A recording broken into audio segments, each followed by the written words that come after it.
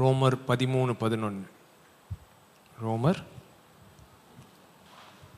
13:11. நித்திரையை விட்டு எழுந்திருக்கத்தக்க வேளையாயிற்றென்று நாம் காலத்தை அறிந்தவர்களாய் இப்படி நடக்க வேண்டும். ரட்சிப்பு சமீபமாக இருந்ததை பார்க்கிலும் இப்பொழுது அது நமக்கு அதிக சமீபமாக இருக்கிறது. நாம் காலத்தை அறிந்தவர்களாய் இப்படி நடக்க வேண்டும். பக்கத்தில் பார்த்து சொல்லுங்க, நாம் காலத்தை அறிந்தவர்களாய் இப்படி நடக்க வேண்டும். எப்படி நடக்கணும் அப்படின்னா உங்களுக்கு எது தெரியணுமா? எப்படி நடக்கணும்னு தெரியணும்னா எது தெரியணும்? என்ன காலத்தில் வாழ்றீங்கன்றது தெரியணும். What times and seasons.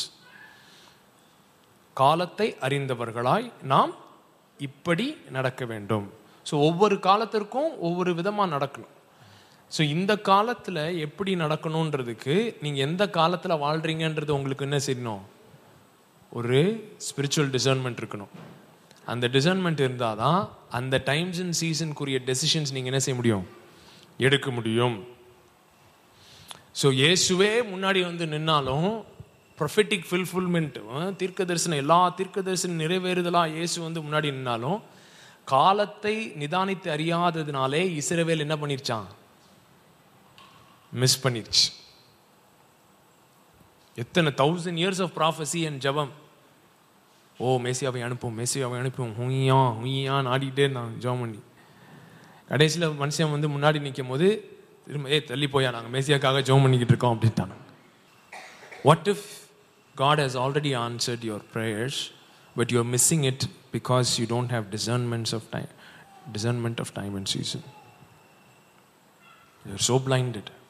So அந்த டிசர்ன்மெண்ட் வரணும்னா நம்ம ஆண்டவருடைய பிரசன்னத்தில் இருக்கிறோம். பாருங்க, சிமியோன் ஆண்டவருடைய பிரசன்னத்தில் இருக்கிறனால ஒரு பேபி ஜீசஸே அவனால் என்ன செஞ்ச முடிஞ்சுச்சு? ரெகக்னைஸ் பண்ணி இதுதான் என் மேசியா அப்படின்னு சொல்ல முடிஞ்சுது. ஏசு இன்னும் அற்புதம் செய்யல, எல்லாம் பேபி தான். இப்போ இன்னைக்கு பேபி டெடிகேஷன் மாதிரி அப்படின்னு ஜீசஸ் இருக்காரு பேபி மாதிரி. அப்பயே சிமியோனால சொல்ல முடியுது, இரட்சண்யத்தை என் கண்கள் கண்டது அப்படி சொல்லிட்டான். மற்றவனுங்கெல்லாம் பாருங்க, உயிரோடு எழுப்பியாச்சு, தண்ணி மேல் நடந்தாச்சு, பிரெட்டை மல்டிப்ளை பண்ணியாச்சு, எவனுமே பண்ணாதெல்லாம் பண்ணியாச்சு. ஆனாலுமே அவனுங்களுக்கு என்ன தெரிய மாட்டேது? இவர் தான் மேசியான்னு தெரிய மாட்டேது. ஸோ சென்சுவல் நாலேஜில் இருந்து நம்ம இதை என்ன செய்ய முடியாது? ரெகக்னைஸ் பண்ண முடியாது. ஸ்பிரிட்ல இருந்து ரெகக்னைஸ் பண்ணணும்னா நம்ம முதல்ல எங்கே உட்காந்துருக்கணும்? தேவனுடைய பிரசன்னத்தில். தேவனுடைய பிரசன்னத்தில் நம்ம உட்காராமல் இருக்கும் பொழுது நம்ம ஹார்ட் சென்சிட்டிவாக ஆகாது. அப்படியே ஸ்லோவாக கல்லாயிட்டே அப்புறம் கல்லாயிரும். அப்புறம் நேர்லேயே நின்று லவான்னு கத்தினாலும் உள்ள நுழையாது. So to keep your heart in a sensitive place is so important. எல்லா காவலோடும் உங்கள் இதயத்தை காத்துக்கொள்ளுங்கன்னா அது எங்கே வச்சு தான் காத்துக்க முடியும்? தேவனுடைய பிரசன்னத்தில் தான் காத்துக்கொள்ள முடியும். தேவனுடைய பிரசன்னத்தில் நம்ம ஹார்ட்டை வைக்க தான் சென்சிட்டிவாக இருக்கும். இல்லைன்னா அப்படியே டிசப்ஷனுக்குள்ளே போய் எங்கேயாவது, நான் சொல்கிறேன்னு தப்பாக இருக்காதீங்க, சில லேடிஸ் அப்படி வண்டி ஓட்டுவாங்க பாருங்க. ரோட்டில் போகும்போது வண்டி இறங்கின உடனே வண்டி இறங்குதுன்னு தெரியணும். அவங்களுக்கு எப்போ தெரியும்னா கம்மாக்குள்ளே இறங்கின பிறகு தான் தெரியும். வண்டி ரோடை விட்டு இறங்கிருச்சு அப்படின்னு சொல்லி. அப்படி ரோடை விட்டு டக்குன்னு இறங்கும் போதே என்ன செய்யணும்? வண்டி ரோடை விட்டு இறங்கிருச்சு, இப்படி திருப்பி கொண்டு வந்துடணும் அப்படின்னு தெரியணும். சரிங்களா? அந்த ஹார்ட்லேயும் அந்த சென்சிட்டிவிட்டி தேவை. ஒரு பக்கம் இழுத்துட்டு போகுது, ஒரு மாதிரி போகுது. ஒரு டயர் பங்க்சர் ஆயிடுச்சுன்னு வச்சுக்கோங்களேன், கார் என்ன பண்ணும்? ஒரு பக்கம் இழுக்கும் அப்படியே. சரி, இழுக்குதுன்னா எங்கேயோ பங்க்சர் ஆயிடுச்சு அப்படின்னு தெரியணும். ஸோ அந்த பங்க்சர் ஆகிறதை எப்படி கண்டுபிடிச்சி எப்படி இழுத்து திரும்ப ரோட்டுக்குள்ளே கொண்டு வரதுன்றதை உங்களுக்கு சொல்லித்தரக்கு நம்ம மத்தியிலே லவி இருக்கிறார்கள்.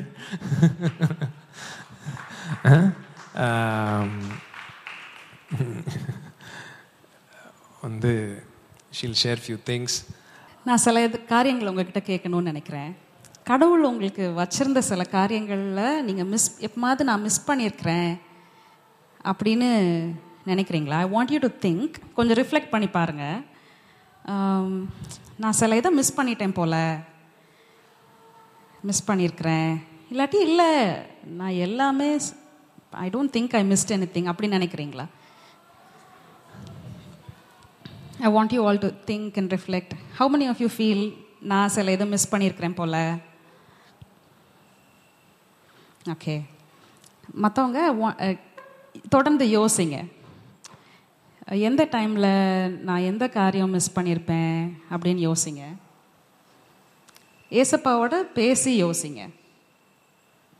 Have a conversation with the Father and think about this. Actually நான் யோசித்துட்டு இருந்தேன். அப்படி யோசிக்கும் போது தான் யோசித்தேன், நிறையா இது நான் மிஸ் பண்ணியிருப்பேனா இருக்கும். நிச்சயம் நான் எடுத்த டெசிஷன்ஸ்னால நான் நிறையா காரியங்களை நான் மிஸ் பண்ணியிருக்க பெரிய வாய்ப்பு இருக்குது அப்படின்னு நான் யோசித்துட்டு இருந்தேன். ஒரு கம்யூனிட்டியாக நம்ம இருக்கும் போது நீங்கள் உங்களோட தனி வாழ்க்கையில் நீங்கள் மிஸ் பண்ண காரியங்கள் கம்யூனிட்டியவும் அஃபெக்ட் பண்ண வாய்ப்பு இருக்குது. எதுக்குன்னா we are one body, நம்ம ஒரு சரீரமாக இருக்கிறதுனால நம்ம பர்சனல் இதில் நம்ம மிஸ் பண்ணது கம்யூனிட்டிக்கும் லாஸாக தான் இருக்கும். இதை கேட்கும் போது நம்ம சிலருக்கு எப்படி தோணும், இல்லை நான் மிஸ் பண்ணது அப்படி ஒன்றும் கம்யூனிட்டி அஃபெக்ட் பண்ணுற மாதிரி இருக்காது, இல்லாட்டி நான் செஞ்சது கம்யூனிட்டி அஃபெக்ட் பண்ண மாதிரி இருக்காது, நிச்சயம் இருந்திருக்காது அப்படின்னு தோணலாமா இருக்கும். ஆனால் I want to tell you, yes, அது கம்யூனிட்டிக்குரியதும் கூட, உங்களோடது மட்டும் இல்லை, அது கம்யூனிட்டிக்குள்ளதுக்கும் கூட. ஸோ இப்போ வாஸ்த வசனம் ரோமன்ஸ் 13:11 அதை திருப்பியும் நம்ம வாசிப்போம். And do this knowing the time that now it is high time.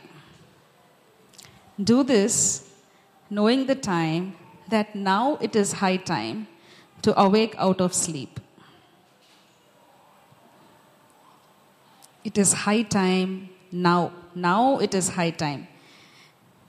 அது தமிழில் எப்படி வருது? காலத்தை அறிந்தவர்களாய். காலத்தை அறிந்தவர்களாய். In English it says now it is high time.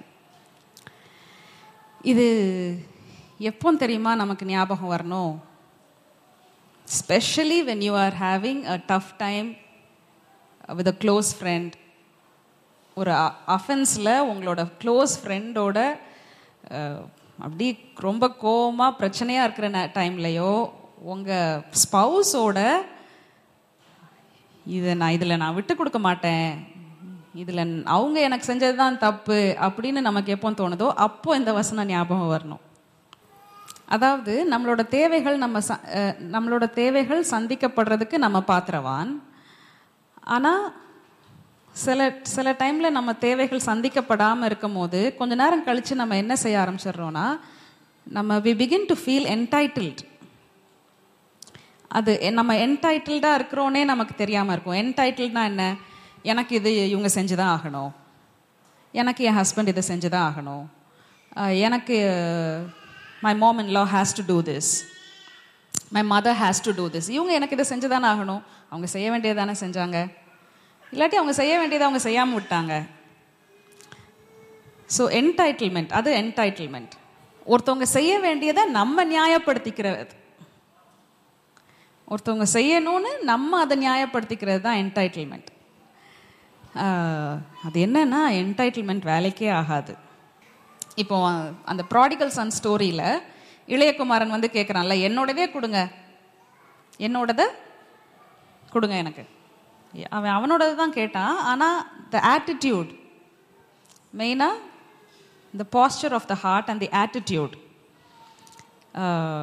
நம்ம ஃபேமிலிஸில் நம்ம ரொம்ப ரொம்ப கேர்ஃபுல்லாக இருக்க வேண்டியது தி ஸ்பிரிட் ஆஃப் என்டைட்டில்மெண்ட்.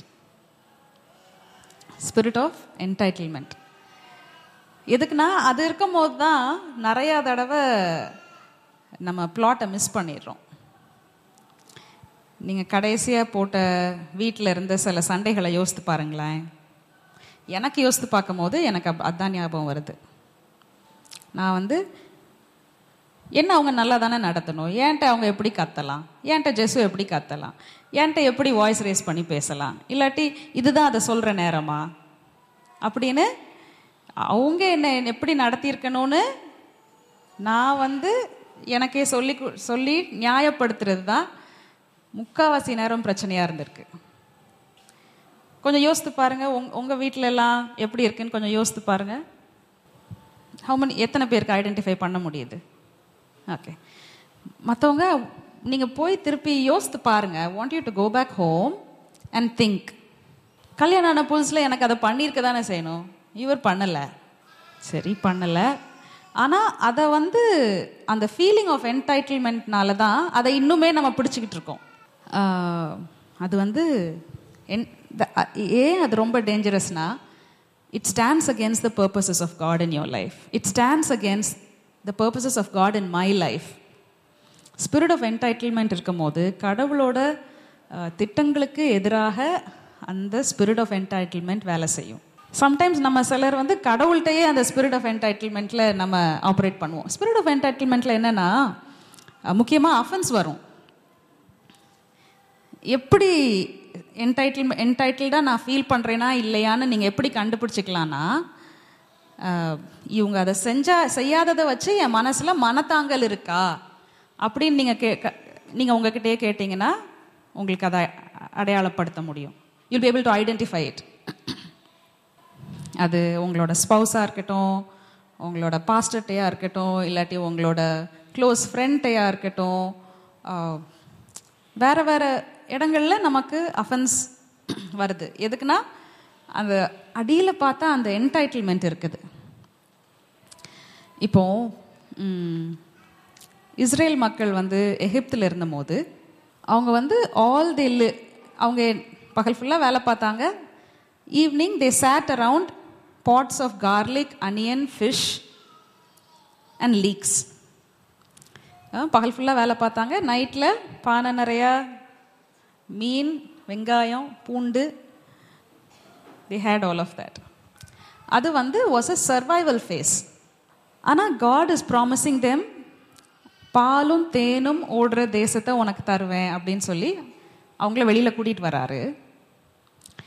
ஆனால் வெளியில் வந்ததுக்கு அப்புறமும் அவங்க மைண்டில் என்ன இருந்துச்சுன்னா மீன், பூண்டு, வெங்காயம்.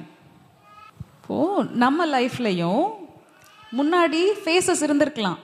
நீங்கள் ரொம்ப கஷ்டப்பட்ட நாட்கள், மற்றவங்க உங்களை கண்டுக்காமல் இருந்த நாட்கள், நீங்கள் யாருன்னு உங்களுக்கு தெரியாமல் இருந்த நாட்கள், உங்களோட அடையாளம் என்னன்னு உங்களுக்கு தெரியாமல் இருந்த நாட்கள், நீங்கள் எவ்வளோ முக்கியத்துவம் வாய்ந்தவர்கள்னு உங்களுக்கு தெரியாமல் இருந்த நாட்கள், கடவுளோட திட்டங்கள் உங்கள் லைஃப்பை குறித்து என்னதுன்னு தெரியாமல் இருந்த நாட்கள், அப்படி ஒரு சீசன் இருந்திருக்கலாம். ஆனால் என்னென்னா காட் வந்து உங்களை ஜேர்னி பண்ணுறாரு. God is journeying you into a new season. And அந்த ஒரு புது சீசனுக்குள்ளே போகும்போது பழைய கோப்பிங் மெக்கானிசம்ஸை நம்ம விட வில்லிங்காக இருக்கணும். பழைய கோப்பிங் மெக்கானிசம்ஸை விட வில்லிங்காக இருக்கணும். இப்போ பழைய கோப்பிங் மெக்கானிசம்ஸ்னால் என்ன? கொஞ்சம் உங்களுக்கு என்னென்ன ஞாபகம் வருதுன்னு சொல்லுங்களேன். உங்களோட பழைய கோப்பிங் மெக்கானிசம்ஸ் என்னென்னவா இருந்துச்சுன்னு சொல்லுங்கள். இது நீங்கள் பேசினாதான் எவ்வளோ தூரம் நமக்கு இன்னும் நல்லா புரியும். சரி, அதனால் நீங்கள் பேசணும். பழைய கோப்பிங் மெக்கானிசம்ஸ்னால் என்னன்னு நினைக்கிறீங்க? ஸோ அப்படி தெரியாமல் இருந்த டைமில் உங்கள் வலியை மேனேஜ் பண்ணுறதுக்கு நீங்கள் என்னென்ன உங்ககிட்டயே சொல்லிக்கிட்டீங்க. இப்போ ஃபார் எக்ஸாம்பிள், நான் வந்து யாரும் என்ன ஹர்ட் பண்ண நான் விட மாட்டேன், யாரையும் என்ன ஹர்ட் பண்ண விட மாட்டேன் அப்படின்னு நான் நினச்சி மக்கள்கிட்ட இருந்து டிஸ்டன்ஸ் மெயின்டைன் பண்ணது வந்து என்னோட அந்த வலியை ப்ராசஸ் பண்ண ஒரு வழி. ப்ராசஸ் பண்ணக்கூட இல்லை, வலியிலேருந்து என்னை ப்ரொடெக்ட் பண்ணிக்கிறதுக்காக நான் செஞ்ச ஒரு மெத்தட், ஒரு முறை, தற்பாதுகாப்புக்காக செஞ்சது.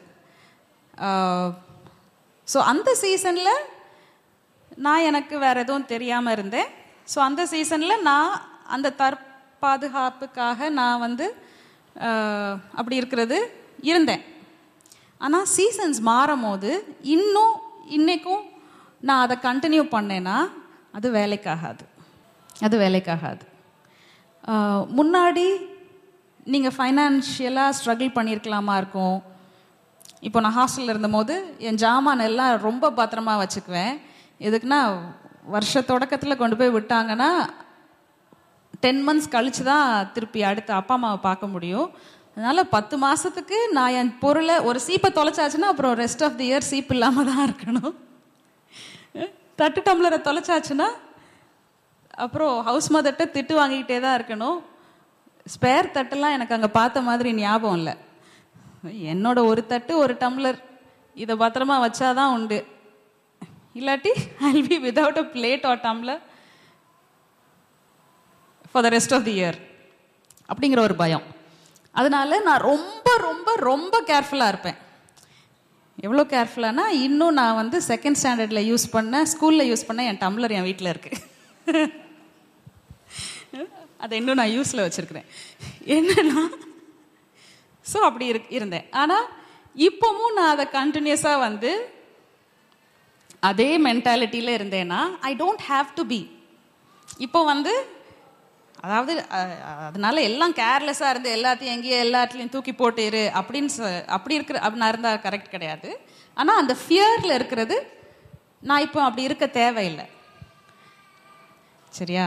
ஸோ இந்த மாதிரி உங்கள் லைஃப்பில் what are the things you see? உங்கள் லைஃப்பில் போன சீசனில் நீங்கள் யூஸ் பண்ண கோப்பிங் மெக்கானிசம்ஸ் என்ன? இப்போ நான் அதில் இருக்கிறது சரியில்லை அப்படின்னு உங்களுக்கு என்னென்ன தெரியுதுன்னு சொல்லுங்கள். ஃபியர் ஆஃப் பீயிங் மிஸ்அண்டர்ஸ்டுட், மற்றவங்க நம்மளை சரியாக புரிந்து கொள்ள மாட்டாங்கங்கிற பயம். அந்த பயத்தினால முன்னாடி சீசனில் என்ன பண்ணீங்க? மற்றவங்க கிட்ட பேசாமல் இருப்பாங்க அப்படின்னு சொல்கிறாங்க. ஸோ நான் இது ஒரு புது சீசன்னு நீங்கள் உணர்ந்தீங்கன்னா இந்த சீசனில் நீங்கள் எப்படி இருக்கணும்னு நினைக்கிறீங்க? அந்த ஃபியரை ப்ரெசன்ஸில் உட்காந்து ஏசப்பாட்டை பேசணும். இல்லாட்டி உங்களோட ஒரு க்ளோஸ் ஃப்ரெண்டோட உட்காந்து பேசணும். சம்டைம்ஸ் நீங்கள் as you are going through your day, நீங்கள் வேலைக்கு போகிற இடத்துலையா இருக்கலாம், இல்லாட்டி ஃப்ரெண்ட்ஸோட ஈவினிங் டீ குடிக்க போகும்போது இருக்கலாம். அப்போ ஏதோ ஒன்று இப்படி ஞாபகம் வருதுன்னா அதை பற்றி நீங்கள் அதை அட்ரஸ் பண்ணணும். எப்படி அட்ரஸ் பண்ணணும்னா, ஏசப்பா எனக்கு இப்படி ஞாபகம் வருது, அந்த டைமில் நான் இப்படி இருந்தேன் அப்படின்னு நீங்கள் வாயை திறந்து உட்காந்து ஏசப்பாட்ட பேசணும். வாயை திறந்து பேசலாம். எதுக்குன்னா he is always with you. You have to just open your mouth. வாயை திறந்து ஏசப்பாட்ட நான் இப்படி உணர்றேன், நான் அப்போ இப்படி இருந்தேன், ஆனால் இன்னுமே எனக்கு அதிலிருந்து அந்த வழிமுறைகளை விட எனக்கு மனசில்லை, பயமாக இருக்குது, எனக்கு என்ன சொல்ல விரும்புகிறீங்க அப்படின்னு சொல்லி நீங்கள் கேட்கும் போது the Father will talk to you. அப்படிதான் உங்ககிட்ட பேசுவார். எப்படி பேசுவார்னு சொல்லுங்க. பிதா உங்ககிட்ட பேசுகிற வெவ்வேறு விதங்கள் சொல்லுங்க. வார்த்தையில், okay, through the word, Bible படிக்கும் போது பேசுவார், விஷன் மூலமாக பேசுவார், ட்ரீம்ஸ் மூலமாக பேசுவார், சில பர்சன்ஸ் மூலமாக பேசுவார், சாங்ஸ் மூலமாக பேசுவார். வேற என்னென்ன விதங்கள்? தாட்ஸ் மூலமாக பேசுவார். சம்டைம்ஸ் அந்த தாட்ஸ் மூலமாக பேசும்போது நம்ம என்ன நினைப்போம், நானே எனக்கு இப்படி ஒரு நல்ல கம்ஃபர்டிங்கான தாட் நானே சொல்லிக்கிறேன் போல அப்படின்னு நம்ம சில நேரம் நினைக்க தோணும்ல. நீங்கள் அப்படி நினைக்க வேண்டாம். எதுக்குன்னா, பிதாவோட ஆவி, ட்ரினிட்டி, திரியேகம் உங்களுக்குள்ள ஃபியூஸ் ஆகியிருக்கிறாங்க, உங்களுக்குள்ள ஒன்றாயிட்டாங்க. அதனால தான் அவங்களோட சிந்தனை உங்களோட சிந்தையாக வருது. ஸோ தெரிஞ்சுக்கோங்க, உங்களோட தாட் மூலமாக பேசுறது பிதா, the Father and you are one. பிதாவும் நீங்களும் ஒன்றாக இருக்கிறீங்க. அதனால அவரோட சிந்தனை உங்கள் சிந்தனையாக வருது. So these are the different ways. என்னன்னா, அவர் பேசும்போது நம்ம சென்சிட்டிவாக இருந்தால் தான் அவர் பேசுறது நம்ம பிடிச்சுக்குவோம். இல்லாட்டி யாரோ வந்து பேசும்போது அப்படியா அப்படியான்னு வேற எதையாவது பற்றியே யோசித்துட்டு அவங்ககிட்ட பேசிட்டு அவங்கள அனுப்பிடுவோம், மெசேஜை மிஸ் பண்ணிடுவோம். சம்டைம்ஸ் நீங்கள் உங்கள் குவைட் டைம்லேயே நீங்கள் பைபிள் வாசித்துட்டு இருக்கலாமா இருக்கும், வேற எதையோ யோசித்துட்டு வாசித்துட்டு இருந்தா அதை நம்ம மிஸ் பண்ணிடுவோம். ட்ரீம்ஸ் வந்து நம்ம ரொம்ப கேர்ஃபுல்லாக ஸ்டூவர்ட் பண்ணோம். ட்ரீம்ஸ் வந்து நீங்கள் காலையில் எழும்பி ஒரு ஃபியூ மினிட்ஸ் தான் ஞாபகம் இருக்கும். நிறைய பேர் நினைக்கலாம் எனக்கெல்லாம் ட்ரீம்ஸே வர்றதில்லைன்னு. என்னென்னா நீங்கள் மோஸ்ட்லி பார்த்துட்டு தான் இருப்பீங்க, ஆனால் you rush through the day. எழும்பி உடனே சரி கிளம்ப வேண்டியது இருக்குது, வேலைக்கு போகணும், பிள்ளைங்களை ஸ்கூலுக்கு கிளப்பணும், இதை பண்ணணும் அப்படின்னு சொல்லிட்டு நம்ம அப்படியே ரஷ் பண்ணி போகிறதுனால மறந்துடுது. அதுக்கப்புறம் யோசித்து பார்த்தா என்னமோ பார்த்தேன், என்ன பார்த்தேன்னு தெரியலையே அப்படின்னு தோணுது. அதுலேயும் இன்டென்ஷனலாக இருக்கணும். இன்டென்ஷனலான்னா எப்படி? ட்ரீம்ஸில் எப்படி இன்டென்ஷனலாக இருக்க முடியும்? ஏசப்பா உங்களுக்கு காட்டுற ட்ரீம்ஸில் நம்ம எப்படி இன்டென்ஷனலாக இருக்க முடியும்? அதுக்கு முன்னாடி மறக்கிறதுக்கு முன்னாடி ரெக்கார்ட் பண்ணி வைக்கணும். ஒரு வாய்ஸ் ரெக்கார்ட் பண்ணி வைங்க, இல்லாட்டி எழுதி வைங்க. சும்மா ஒரு ஹின்ஸ் மாதிரி எழுதிக்கிட்டிங்கன்னா கூட அப்புறம் த்ரூ த டே நீங்கள் அந்த ஹின்ஸ் எடுத்து பார்த்தா உங்களுக்கு ஞாபகம் வரும். So the father is always willing to talk to you. So நீங்கள் உங்களுக்கு என்ன கஷ்டப்படுத்துதுன்னு சொல்லி நீங்கள் ஏசப்பாட்ட போய் பேசும்போது உங்ககிட்ட அவர் கட்டாயம் பேசுவார். இப்படி கையை வைங்க. பிதா என்கிட்ட பேச எப்போதும் ரெடியாக இருக்கார். அதை உணர்ந்து சொல்லுங்கள், திருப்பி சொல்லுங்கள். உங்ககிட்ட பேச பிதா எப்போதும் ரெடியாக இருக்கிறார்.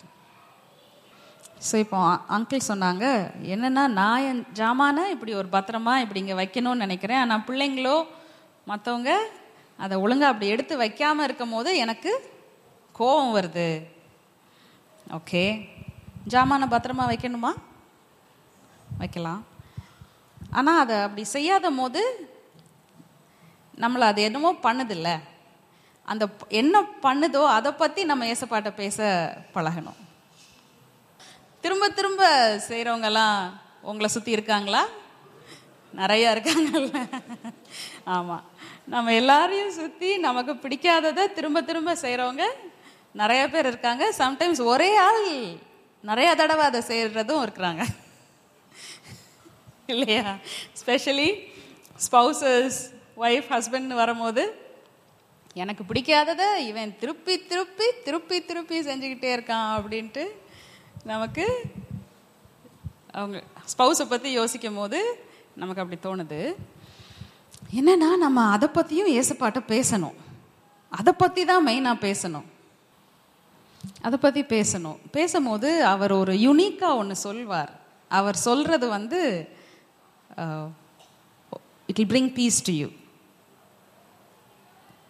It will bring peace to you. சில நேரம் என்ன ஆகும்னா, இப்படி யாராவது ஒருத்தவங்க திருப்பி திருப்பி செய்யும் போது நம்ம மைண்டே நம்ம ஒரு விதமாக யோசித்து என்ன ஆயிடுதுன்னா, இதில் எனக்கு வேறு எதுவும் செய்ய முடியாது, நான் இப்படி தான் இருப்பேன் அப்படின்னு நம்மக்கிட்ட சொல்ல ஆரம்பிச்சிடுறோம். நீ திருப்பி திருப்பி ஆஃபீஸ்லேருந்து தினமும் லேட்டாக தான் வருவேன், நானும் சொல்லி சொல்லி பார்க்குறேன், நீ திருப்பி திருப்பி லேட்டாக தான் வருவேன்னா நம்ம அதை ஒரு கோப்பிங் மெக்கானிசமாக நினச்சி நம்ம ஒரு விதமாக பிஹேவ் பண்ணுறது தான் கரெக்டுன்னு நினச்சிட்டு, அது வந்து ஏசப்பாட்ட கேட்டால் அவர் தப்புன்னு சொல்லுவாருன்னு தெரியும். ஏசப்பாட்ட கேட்டால் அவர் வந்து தப்புன்னு சொல்லுவாருன்னு தெரியும். ஆனால் அந்த டைமில் வந்து ஃபுல்லாக சரி இவங்க இப்படி தான் செஞ்சிட்ருக்காங்க, அதனால் நான் இப்படி தான் இருக்க போகிறேன், அப்போது அவங்கள ஏசப்பாவை மறந்துடுவோன்னு சொல்கிறாங்க. ஆமாம், சம்டைம்ஸ் மறந்துடுறோம், சம்டைம்ஸ் மறத்து போயிடுறோம், சம்டைம்ஸ் நம்ம கோபத்திலே நம்ம தொலைஞ்சு போயிடுறோம். கோபத்திலே நம்ம தொலைஞ்சு போயிடுறோம். ஆனால் என்னன்னா, நம்மளை அறியாமல் அந்த டைமில் நம்ம கடவுளோட திட்டங்களுக்கு எதிராக நம்ம செயல்பட்டு இருக்கோம் அப்படிங்கிறது ஒரு பெரிய ப்ராப்ளம். கடவுளோட திட்டங்களுக்கு எதிராக நான் செயல்பட்டு இருக்கேன் அப்படிங்கிறது சும்மா லேசான மேட்டரா? இல்லை. It is not a simple thing to be standing against the purposes of God. It is not a simple thing to abort the purposes of God.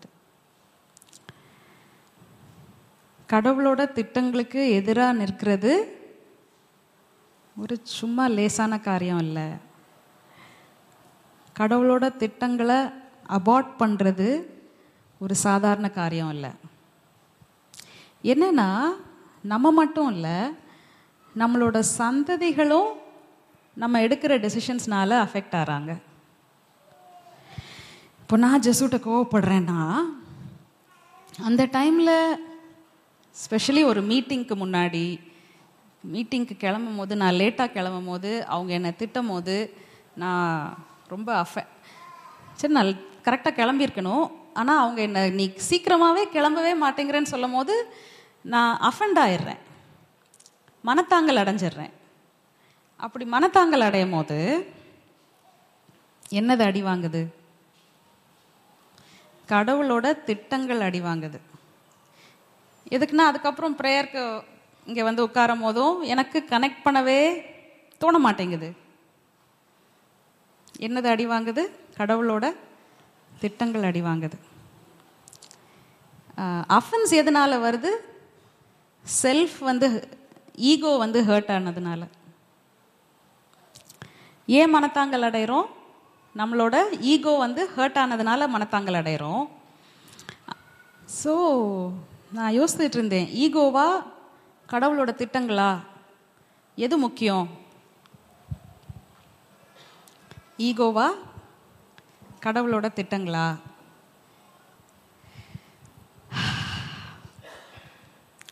ஈகோவா கடவுளோட திட்டங்களா? இல்லை. ஸோ நான் இப்போ ஏதாவது ஒன்றுக்கு தான் நான் முக்கியத்துவம் கொடுக்க முடியும். ஈகோக்கு முக்கியத்துவம் கொடுத்தா கடவுளோட திட்டங்களை கோஸ் டவுன் த ட்ரெயின். கடவுளோட திட்டங்களை ஃப்ளஷ் பண்ணி விட்ட மாதிரி.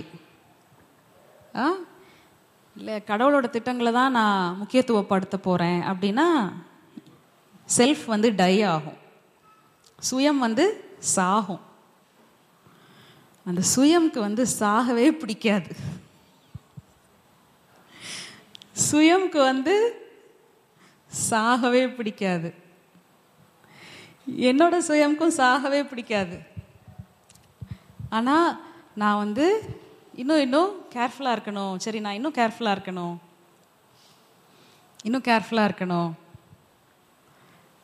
கேட்டு பாருங்க, சுயம் நீ சாக விரும்புகிறாயா? உங்களுக்குள்ளேயே கேட்டு பாருங்களேன், சுயம் நீ சாக விரும்புகிறாயா? இப்போ ஒரு ப்ரேயரில் இருக்கோம், பேசிகிட்டு இருக்கோம். ஸோ இப்போ வந்து எஸ் ஓகே, இது டைரெக்டாக வந்து முதல்ல உடனே ரெஸ்பான்ஸ் வந்து எஸ்ன்னு இல்லைன்னா கூட, இல்லை ஆமாம் கடவுளோட திட்டங்கள் தான் முக்கியம், சுயம் வந்து சாகணும் அப்படின்னு இருக்கும். ஆனால் எப்போ ஒரு பீக்காக ஆர்கியூமெண்ட் உங்களுக்கும் உங்கள் ஸ்பவுஸ்க்கும் நடுவில் நடக்கும் போது, இல்லாட்டி உங்களுக்கும் உங்களோட பாஸ்க்கும் நடுவில் நடக்கும் போது, ஸ்பெஷலி ஃபேமிலி, இல்லாட்டி உங்களுக்கும் உங்களோட டாட்டர், உங்களுக்கும் உங்களோட சன்னுக்குள்ள நடக்கிற ஒரு ஆர்கியூமெண்ட்டில், அந்த பீக்கான டைமில் கடவுளோட திட்டங்களை முக்கியத்துவப்படுத்த போகிறேன்னா, இல்லாட்டி என்னோட சுயத்தை முக்கியத்துவப்படுத்த போகிறேன்னா அப்படிங்கிற அந்த இது அப்போ நினைக்கணும். I want to hear stories about how you overcome. இந்த அடுத்த வாரம், அதுக்கு அடுத்த வாரங்களில் எப்போ நீங்கள் ஜெயிச்சிங்க, எப்போ நீங்கள் தோத்தீங்கன்னு நீங்கள் ஷேர் பண்ணணும். போன வாரம் நான் தோற்று போனேன். சுயம்தான் வாழ்வு பெற்றுச்சு, கடவுளோட சித்தங்கள் went down the drain. So நான் இங்கே நிற்கிறது வந்து, நின்று நான் பேசுகிறது என்னன்னு எனக்கு நல்லா தெரியும். ஒரு கம்யூனிட்டியாக நம்ம வந்து ஒரு காரியத்துக்கு பின்னாடி போகிறோம், ப்ரெசன்ஸ்க்கு பின்னாடி போகிறோம். சரி, ஒரு ஷிஃப்ட் நடக்க போகுது, ஏதோ சென்ஸ் பண்ணுறேன், நைட் தூக்கம் வர மாட்டேங்குது, ஜெபம் பண்ண தோணுது, சீசனல் ஷிஃப்ட் ஆகுது அப்படிங்கிறது யார் யாருக்கு உணர்ந்திருக்கிறீங்க? மற்றவங்க நீங்கள் கேளுங்க. எதுக்குன்னா ஏசப்பா உங்களுக்கு உங்ககிட்ட தனித்தனியாக சொல்லுவார். என்ன அப்படிங்கிறத உங்ககிட்ட தனித்தனியாக சொல்லுவார். அதுக்கு நீங்கள் சென்சிட்டிவாக இருந்தால் நிச்சயம் உங்ககிட்ட பேசுவார். ஸோ இப்படி ஒரு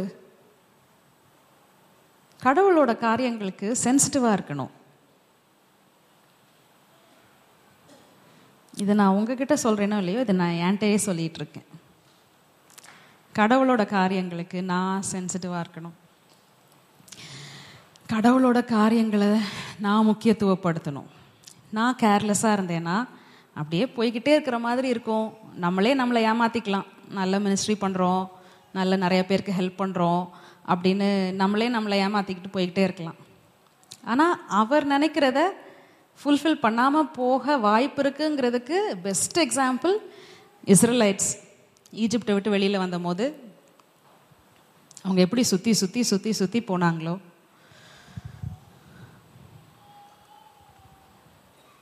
ஸோ பைபிள்லேயே அந்த மாதிரி எக்ஸாம்பிள்ஸை மறைச்சு வைக்கலை. ஃபுல்லாக இதுதான் கதை, இப்படி நடந்துச்சு, இப்படி அப்படின்னு ஃபுல்லாக எழுதி வச்சிருக்கு.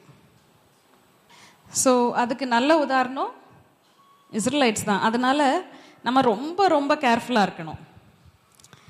சரி, ஸோ இப்போ ஏதோ ஒரு சண்டையில் நீங்கள் சுயமை வாழ வச்சிட்டீங்க.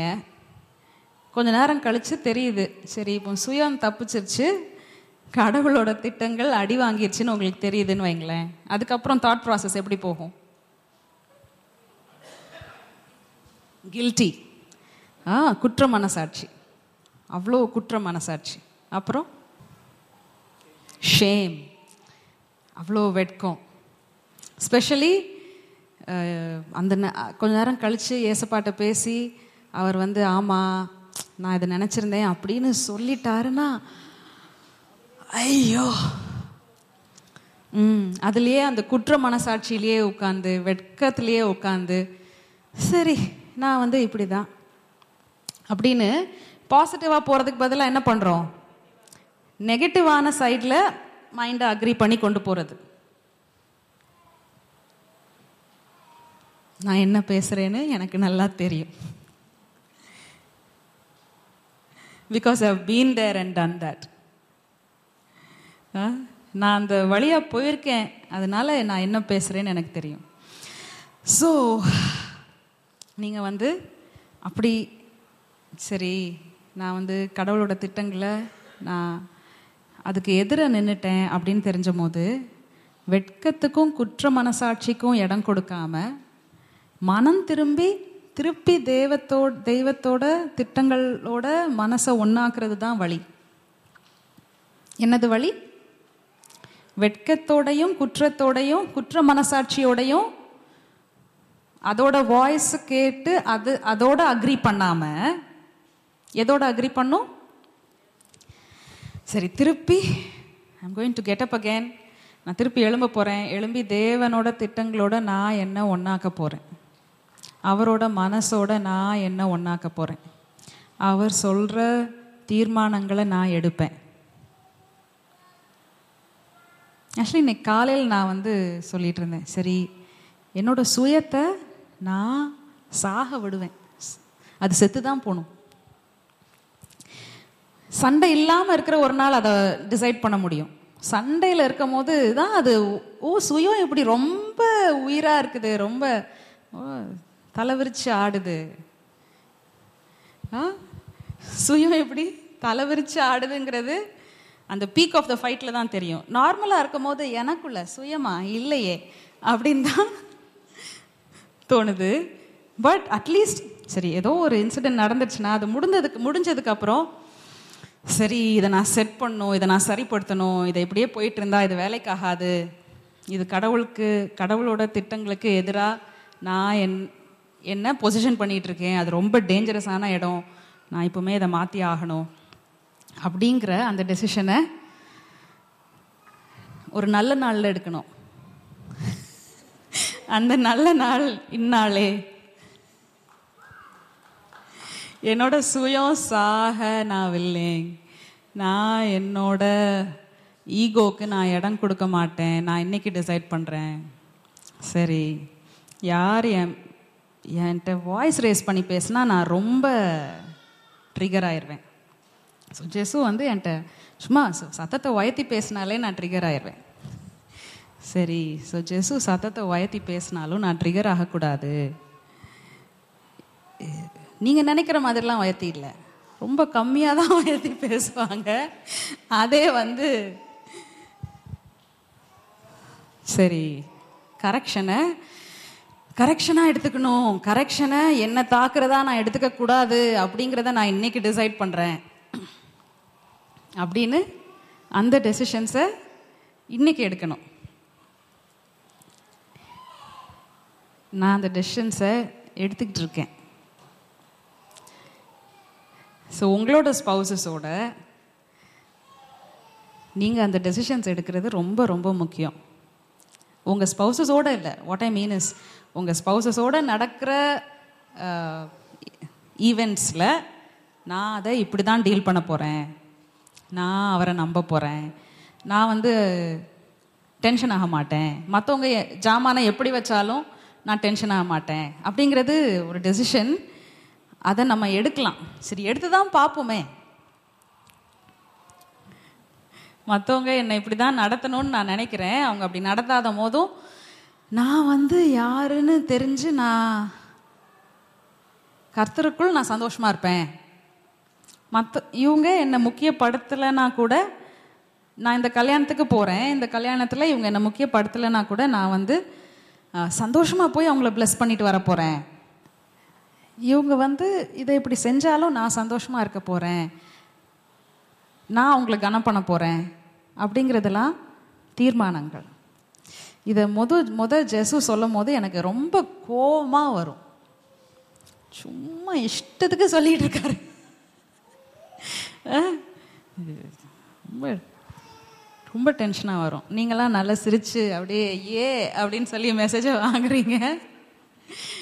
எனக்கு வந்து இல்லை, இவர் தப்பாக பேசுகிறாரு, இது முடியாது, நம்ம எப்படி டிசைட் பண்ண முடியும், இது சான்ஸே இல்லை அப்படின்னு தான் தோணும். அதுக்கப்புறம் நான் சரி இதை டிசைட் பண்ணி தான் பார்ப்போமே, இதை செஞ்சு தான் பார்ப்போமே அப்படின்ட்டு ஐ ஆம் மேக்கிங் தோஸ் டெசிஷன்ஸ். நான் அந்த தீர்மானங்கள் எடுத்துக்கிட்டு இருக்கேன். அண்ட் ஆஸ் அ கம்யூனிட்டி நம்ம எல்லாருமே எடுக்கணும்.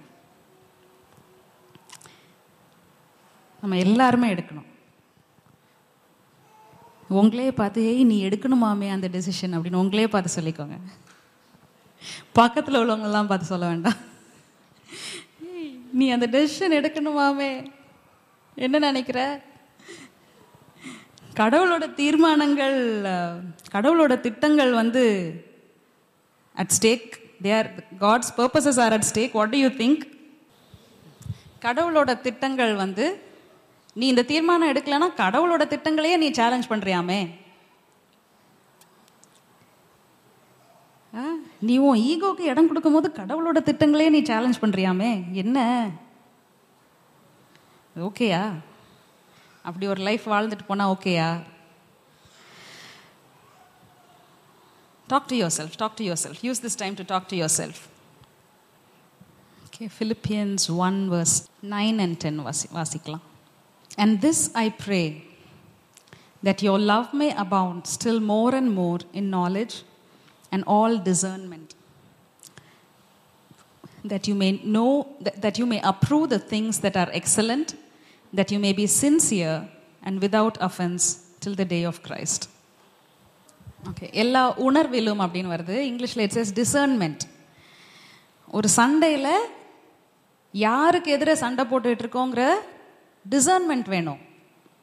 ஹஸ்பண்டுக்கு எதிராக, ஒய்ஃப்க்கு எதிராக, பிள்ளைங்களுக்கு எதிராக சண்டை போடுறோமா, இல்லாட்டி அல்டிமேட்லி காட்ஸ் பர்பஸஸ்க்கு எதிராக சண்டை போடுறோமா அப்படிங்கிற டிசர்ன்மெண்ட் வேணும். பகுத்தறிய தெரியணும்.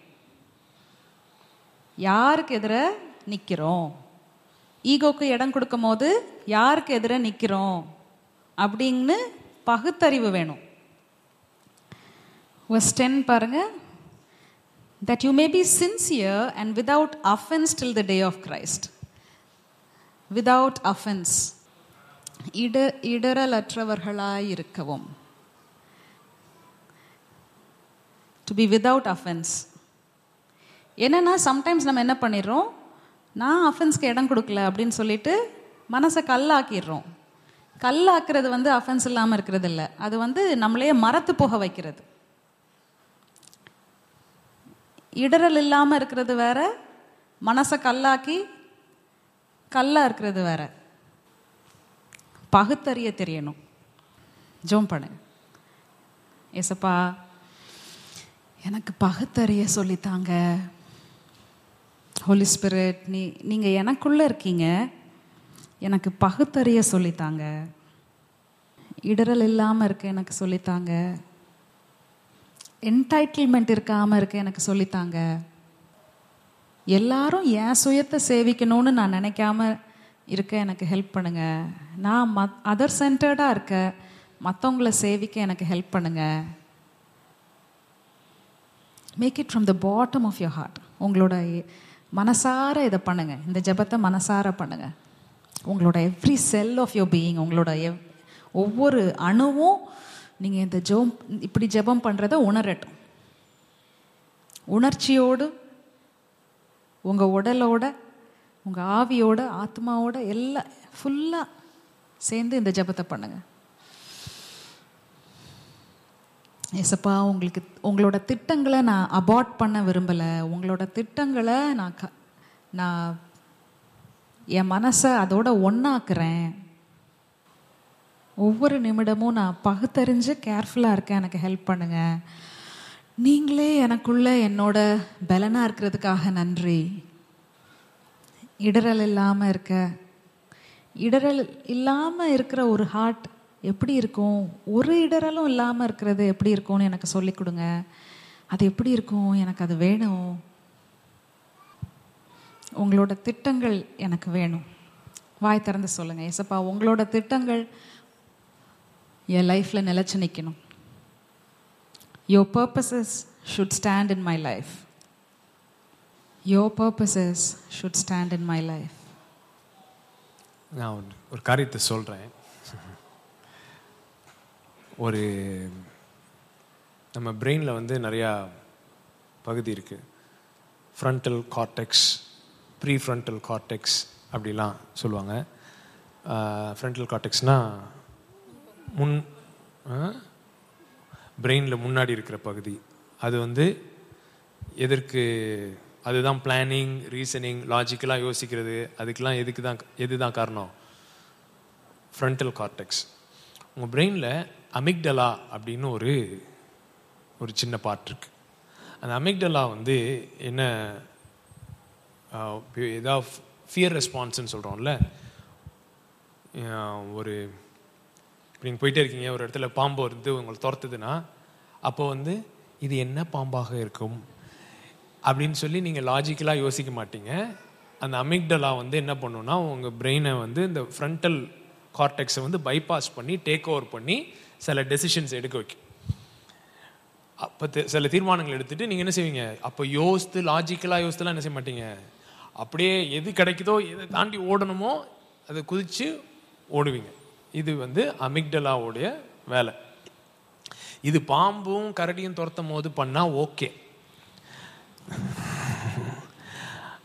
ஆனால் வீட்டில் இருக்கவங்க பண்ணும்பொழுது அடிக்கடி அமிக்டலா வேலை பார்த்துச்சுன்னா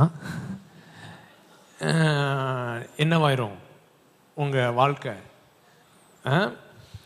ஸோ ஒரு ஹார்வர்ட் சயின்டிஸ்ட் ஒரு பிரெயின் சயின்டிஸ்ட் ஒரு காரியத்தை சொல்லியிருக்காங்க. என்ன சொல்லியிருக்காங்கன்னா, எந்த இமோஷனலாக இருக்கட்டும், அக்யூட் இமோஷனாக இருக்கட்டும், உங்களுக்கு அதை ப்ராசஸ் பண்ண தேவைப்படுகிற நேரம் 90 செகண்ட்ஸ்.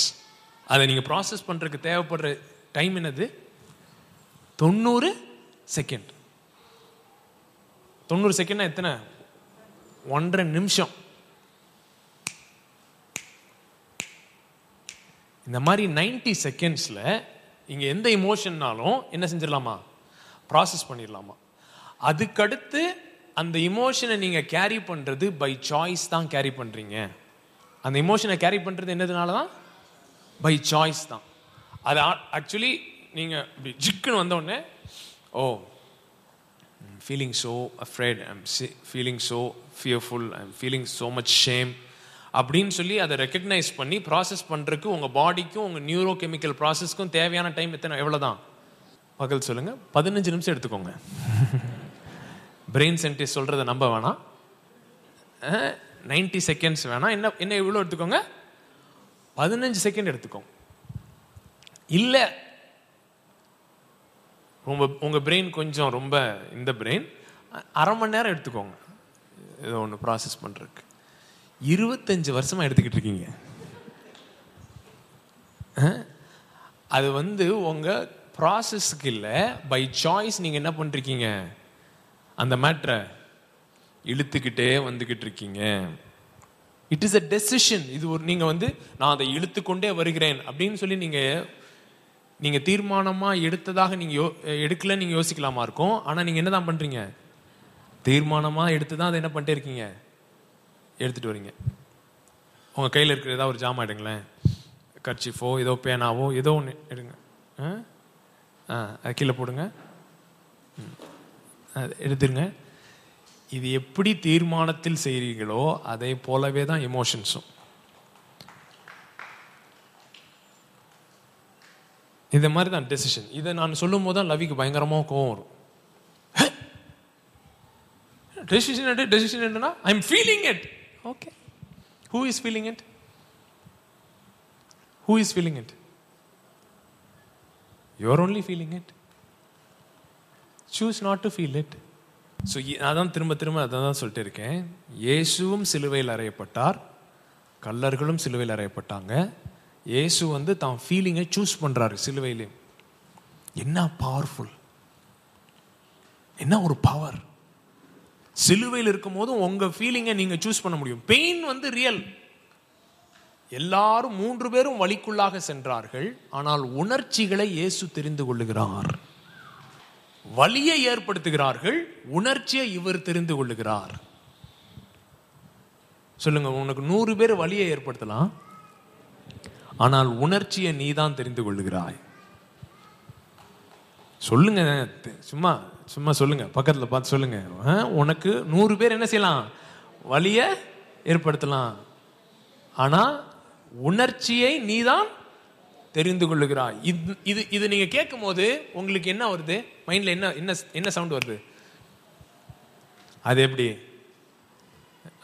பொய் சொல்றதுனால அளந்து சொல்ல வேணாமே அப்படின்னு தானே தோணுது. நான் என்ன சொல்றேன்னா, இதை நீங்க உங்களை பவர்லெஸ்ஸா ஆக்கி வச்சிருக்கனால அப்படி வருது. இது மாதிரி ஒரு பவர் எதுவுமே கிடையாது தெரியுமா? எந்த மேட்டர்லயும் உங்க ஃபீலிங்கை நீங்க சூஸ் பண்ண முடியும்ன்றது, அந்த மாதிரி ஒரு வல்லமை இந்த உலகத்துல வேற எந்த வல்லமையும் கிடையாது தெரியுமா? அது விக்டிம் நரேட்டிவே கிடையாது. You are the most powerful person when you can choose what you want to feel at any given point. ஒருத்தவங்க என்கிட்ட சொல்றாங்க, இப்போ எதுவும் என்கிட்ட பேசாத, நான் ரொம்ப சூப்பர் க்ளோஸ்டா இருக்கேன். நான் சொன்னேன், ஓப்பன் பண்ணு. யார் க்ளோஸ் பண்ணா? யாரோ ஏதோ வெளியிலிருந்து தேவனே நோவாவின் பிழையை பூட்டி விட்டு சென்றார் அப்படின்ற மாதிரி பேசாத. சூப்பர் க்ளோஸ்டா ஆகிருக்கேன், நான் சூப்பர் அஃபண்டடா இருக்கேன், எரிச்சலா இருக்கேன், இப்ப பேசாத அப்படின்லாம் நீங்க சொல்றது யார் தான்?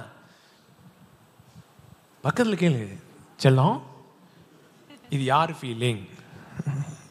உன் ஃபீலிங்னா நீ என்ன செய்யலாம்? வாயை திறந்து சொல்லுங்க, சொல்ல சொன்னாப்பானா இதை சொல்லிடாத. நீ சொல்லிட்டா என்ன செஞ்சிருவ? இதுக்கு மாத்திரம் நீ பொறுப்பு எடுத்துக்கிட்டேன்னா அப்புறம் வாழ்க்கையில் இருக்கிற எல்லா பிரச்சனைக்கும் யார் தான் காரணம்ன்றவானுங்க? நீ தான் காரணம் அப்படின்னு சொல்லிடுவானுங்க. அதனால எதை ஒத்துக்கிட்டாலும் ஒத்துக்கோ, எதை மாத்திரம் ஒத்துக்காத. இந்த ஒரு பாயிண்ட்டை மாத்திரம் ஒத்துக்காத. அவன் தியாலஜியை ஒத்துக்கோ, அவன் எஸ்கட்டாலஜி ஒத்துக்கோ, அவன் இம்மார்டாலிட்டி ஒத்துக்கோ. ஆனா உன் உணர்ச்சிக்கு நீ தான் பொறுப்புன்ற ஒரு மேட்டரை மாத்திரம் என்ன செய்யாத, ஒத்துக்கவே ஒத்துக்காத அப்படின்னு தானே உட்காந்துருக்கீங்க.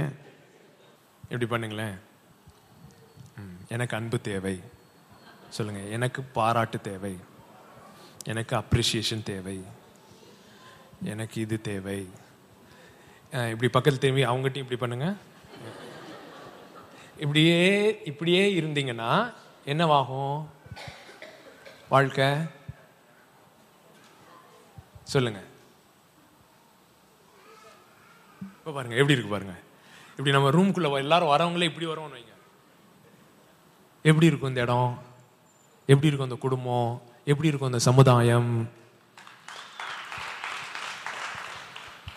நான் இப்படி இருக்கிறதுக்கு எனக்கு தேவை தேவை தேவை தேவை, இவங்களும் எனக்கு தேவை தேவை தேவை தேவை, இவர் என் தேவையை சந்திக்கல, இவ என் தேவையை சந்திக்கல, தேவை சந்திக்கல. கையை எப்படி உயர்த்து, ஃபனல் மாதிரி வைங்க. மேலிருந்து பெற்றுக்கொள்கிறேன், இங்கே இலவசமாய் கொடுக்கிறேன், இலவசமாய் பெற்றுக்கொள்கிறேன், இலவசமாய் கொடுக்கிறேன். அன்பை இலவசமா பெற்றுக்கொள்கிறேன், இலவசமா கொடுக்கிறேன். மன்னிப்பை இலவசமாய் பெற்றுக்கொள்கிறேன், இலவசமா கொடுக்கிறேன். கம்பேஷனை இலவசமாய் பெற்றுக்கொள்கிறேன், இலவசமா கொடுக்கிறேன்.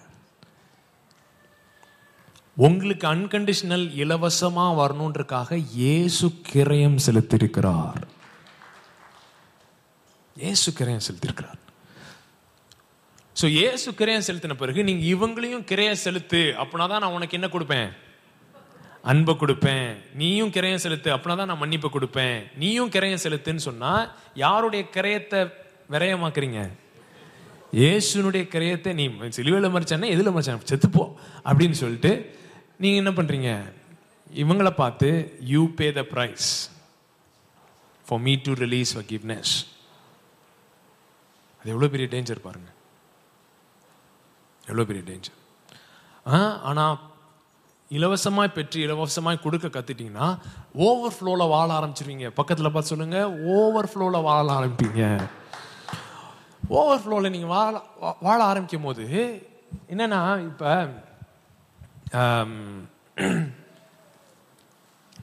பணக்காரனுக்கும் ஏழைக்கும் என்ன வித்தியாசம்? பணக்காரன் சூப்பர் மார்க்கெட் போறான்னு வச்சுக்கோங்களேன், வேணுன்றதெல்லாம் எடுத்துட்டு போயிட்டு காடை தேய்ச்சிட்டு போயிட்டே இருப்பான். ஏழை வந்து சரி இந்த பிஸ்கெட்டு 100 ரூபா, ஓகே, இது பிரெட்டு சரி 250 ரூபாய் போச்சு, இருக்கிற 2000 ரூபாய் பேலன்ஸ்ல இப்போ எவ்வளோ போச்சு? 350 ரூபா ஏற்கனவே முடிஞ்சிருச்சு. அப்படின்னே ஒவ்வொரு வித்ட்ராலையும் ஒரு லேக் இருந்துகிட்டே இருக்கும். ஒவ்வொரு வித்ட்ராலையும் என்னது இருக்கு? குறைவு வந்துகிட்டே இருக்கும். ஸோ உங்ககிட்ட இருந்து உங்க ஸ்பௌஸ் எடுக்க எடுக்க உங்களுக்கு குறைவு வருதுன்னா நீங்க இன்னும் எதுல ஆப்ரேட் பண்ணல? ப்ராஸ்பெரிட்டியில ஆப்ரேட் பண்ணலன்னு அர்த்தம். செழிப்புக்குள்ள போகலன்னு அர்த்தம். 3 யோவான் 2. பிரியமானவனே, உன் ஆத்துமா வாழ்வது போல நீ எல்லாவற்றிலும் வாழ்ந்து சுகமாயிருக்க வேண்டுகிறேன். பக்கத்துல பார்த்து சொல்லுங்க, எது வாழுதோ வாழலையோ உங்க ஆத்துமா வாழ்றது உங்க கையில தான் இருக்கு. சொல்லுங்க சொல்லுங்க, பக்கத்துல திரும்பி சொல்லுங்க, எது வாழுதோ வாழலையோ, எது விளங்குதோ விளங்கலையோ, எது உருப்படுதோ உருப்படலையோ, உங்கள் ஆத்துமா வாழ்ந்திருப்பது யார் கையில தான் இருக்கு? உங்க கையில தான் இருக்கிறது. Your soul prosperity is totally in your hands. Only you are responsible. Nobody else is responsible for your soul prosperity. உங்கள் ஆத்துமா வாழ்ந்து இருக்கிறது போல நீங்கள் எல்லாவற்றிலும் வாழ்ந்து சுகமா இருக்கிறதுக்கு, அதாவது ஸ்பிரிச்சுவாலிட்டியோடைய சிகரம் கிடையாதுங்க இது. ஸ்பிரிச்சுவாலிட்டியோட ஸ்டார்டிங் பாயிண்ட் இது. ஸ்பிரிச்சுவாலிட்டியோட சிகரம் வந்து நான் சொல்ற இடம் கிடையாது. எதுலையுமே டிஸ்டர்ப் ஆகாம இருக்கிற இடம் தான் எண்ட் பாயிண்ட் இல்ல, அதுதான் ஸ்டார்டிங் பாயிண்ட். அங்க இருந்தா தான் அடுத்த ஆண்டவர் உங்களை வச்சு என்ன செய்ய முடியும்ன்ற இடத்துக்கே கொண்டு போக முடியும்.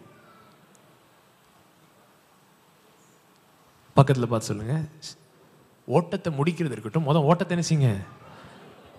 ஸ்டார்ட் பண்ணுங்க. ஓட்டம் ஸ்டார்ட் பண்றதே எந்த பாயிண்ட்ல தான்?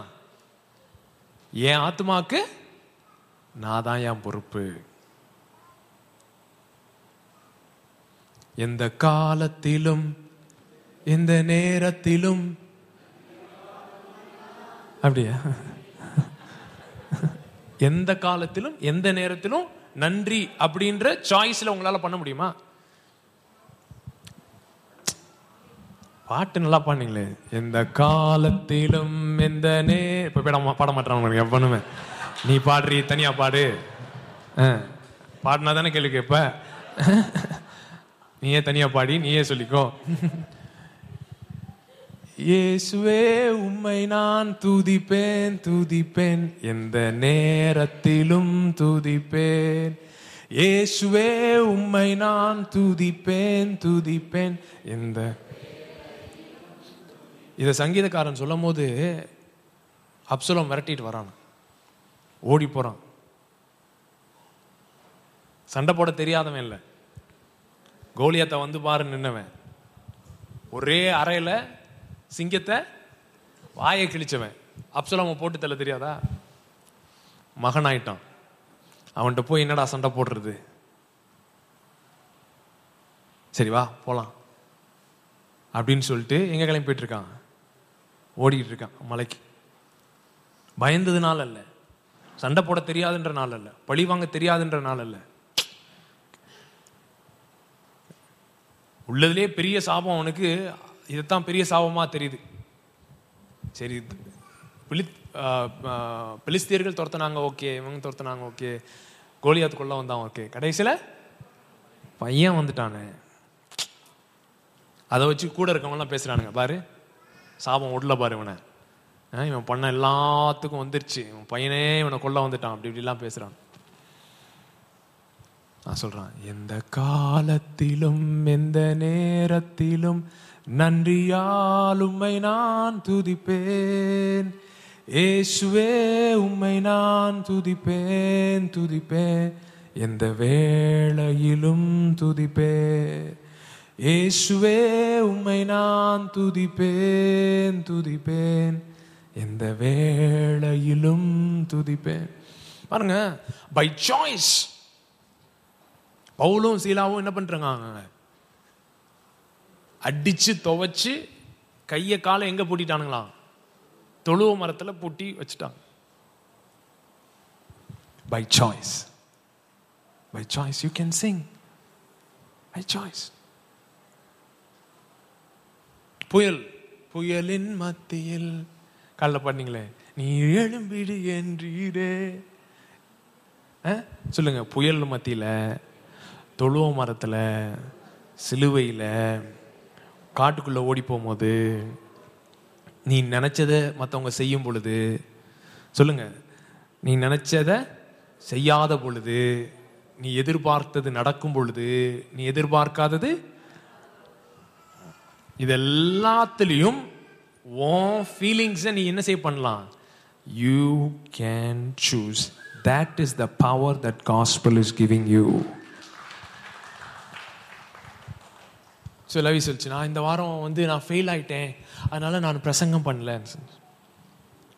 ஓகே, ஃபெயில் ஆயிட்டேன், நான் விழுந்துட்டேன், ஓகே எந்திரிச்சிரு. See how much time does it take for you to get back into the spirit? A decision, a decision, a decision. To get back up into the spirit, it just takes a decision. நீங்க வருடங்களா தாண்டி போயிருக்கலாம் ஆண்டவரை விட்டு, திரும்பி வரக்கு ஒரே நொடி பொழுதுதான், ஒரே நொடி பொழுது. One decision, you're back into the spirit. Amen. நீங்க எந்த சூழ்நிலையிலும், பக்கத்துல பாருங்க, நீங்க எந்த சூழ்நிலையிலும் உங்களுடைய உணர்ச்சிகளை தெரிந்து கொள்ளத்தக்க, உங்களுடைய சமாதானத்தை தெரிந்து கொள்ளத்தக்க, உங்கள் சந்தோஷத்தை தெரிந்து கொள்ளத்தக்க, அதற்கு தேவையான விலை கிரயத்தை இயேசு செலுத்தி இருக்கிறார். He has paid the price that you can choose joy, choose peace, no matter what is around you. That's what the gospel, it gives us so much power to choose. சுவிசேஷம் அப்படிப்பட்டதான வல்லமையை தருகிறது.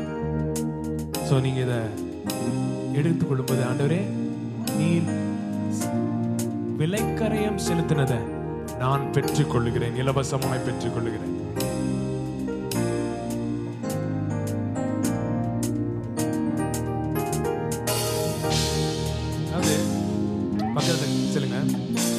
நீங்க சுவிசேஷத்தை நம்புறீங்க, உங்களுக்கும் வடிவேலுக்கும் என்ன டிஃபரன்ஸ்? வடிவேல் வந்து தண்ணி அடிக்கூடாதுன்னு டிசைட் பண்றான். டிசைட் பண்ணிட்டு வெளியே வந்தா வரவெல்லாம் என்ன பண்றான்? தண்ணியை பத்தியே பேசுறான். ஏன்டா சோதிக்கிறீங்க,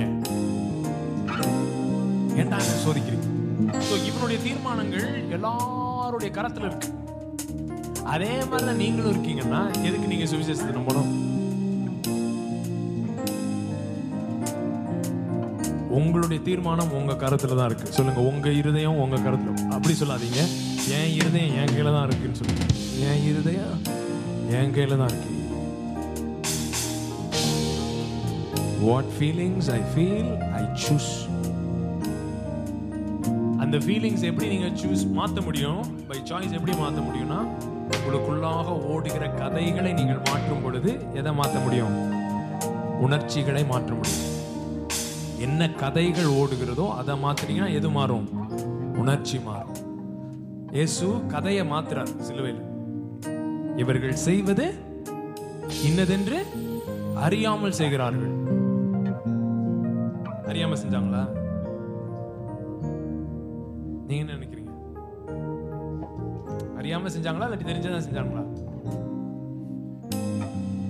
என்னங்க சரிங்களா? உங்க கதைக்கே அவர் ஒத்து போல பாருங்க. அவரு தான் கதையை ஓட்டுறார். இவர்கள் செய்வது இன்னதென்று அறியாமல் செய்கிறார்கள், பிதாவே இவர்களை மன்னியும். You choose the narrative, you choose the feeling. That gives you power. That gives you power. கையெழுத்து சொல்லுங்க, God has made me powerful. He has given me so much power to choose what I feel at any given point. எந்த தருணத்திலும் எந்த நேரத்திலும் என்ன எதை உணர வேண்டும், எந்த உணர்ச்சிகளை அனுபவிக்க வேண்டும் என்பதை என்னுடைய தீர்மானத்தின்படி தெரிந்து கொள்ளத்தக்க ஒரு வல்லமையான இடத்திலே ஆண்டவர் என்னை வைத்திருக்கிறார். அவருடைய சுவிசேஷம், அவருடைய சிலுவை என்னை அப்படிப்பட்டதான ஒரு விடுதலையின் இடத்திற்கு கொண்டு வந்திருக்கிறது. Freedom and power. So much freedom. You can bind me to the cross, but you cannot bind my heart. இந்த சிலுவையில நீ அறைஞ்சாலும் என் ஹார்ட்டை நீ சிறைப்பிடிக்க முடியாது. என்ன துருவ மரத்திலே போட்டாலும் என் ஹார்ட்டை நீ சிறைப்பிடிக்க முடியாது. My heart is free to feel what it wants to feel. அதனால்தான் சங்கீதக்காரனால சொல்ல முடியுது, என் ஆத்துமாவே கர்த்தரை ஸ்தோத்திரி, என் முழு உள்ளமே அவருடைய பரிசுத்த நாமத்தை ஸ்தோத்திரி. என் ஆத்துமாவே கர்த்தரை ஸ்தோத்திரி, அவர் செய்த உபகாரங்கள் அனைத்தையும் என்ன செய்ய மறவாது. It is a choice. It's what you tell your heart.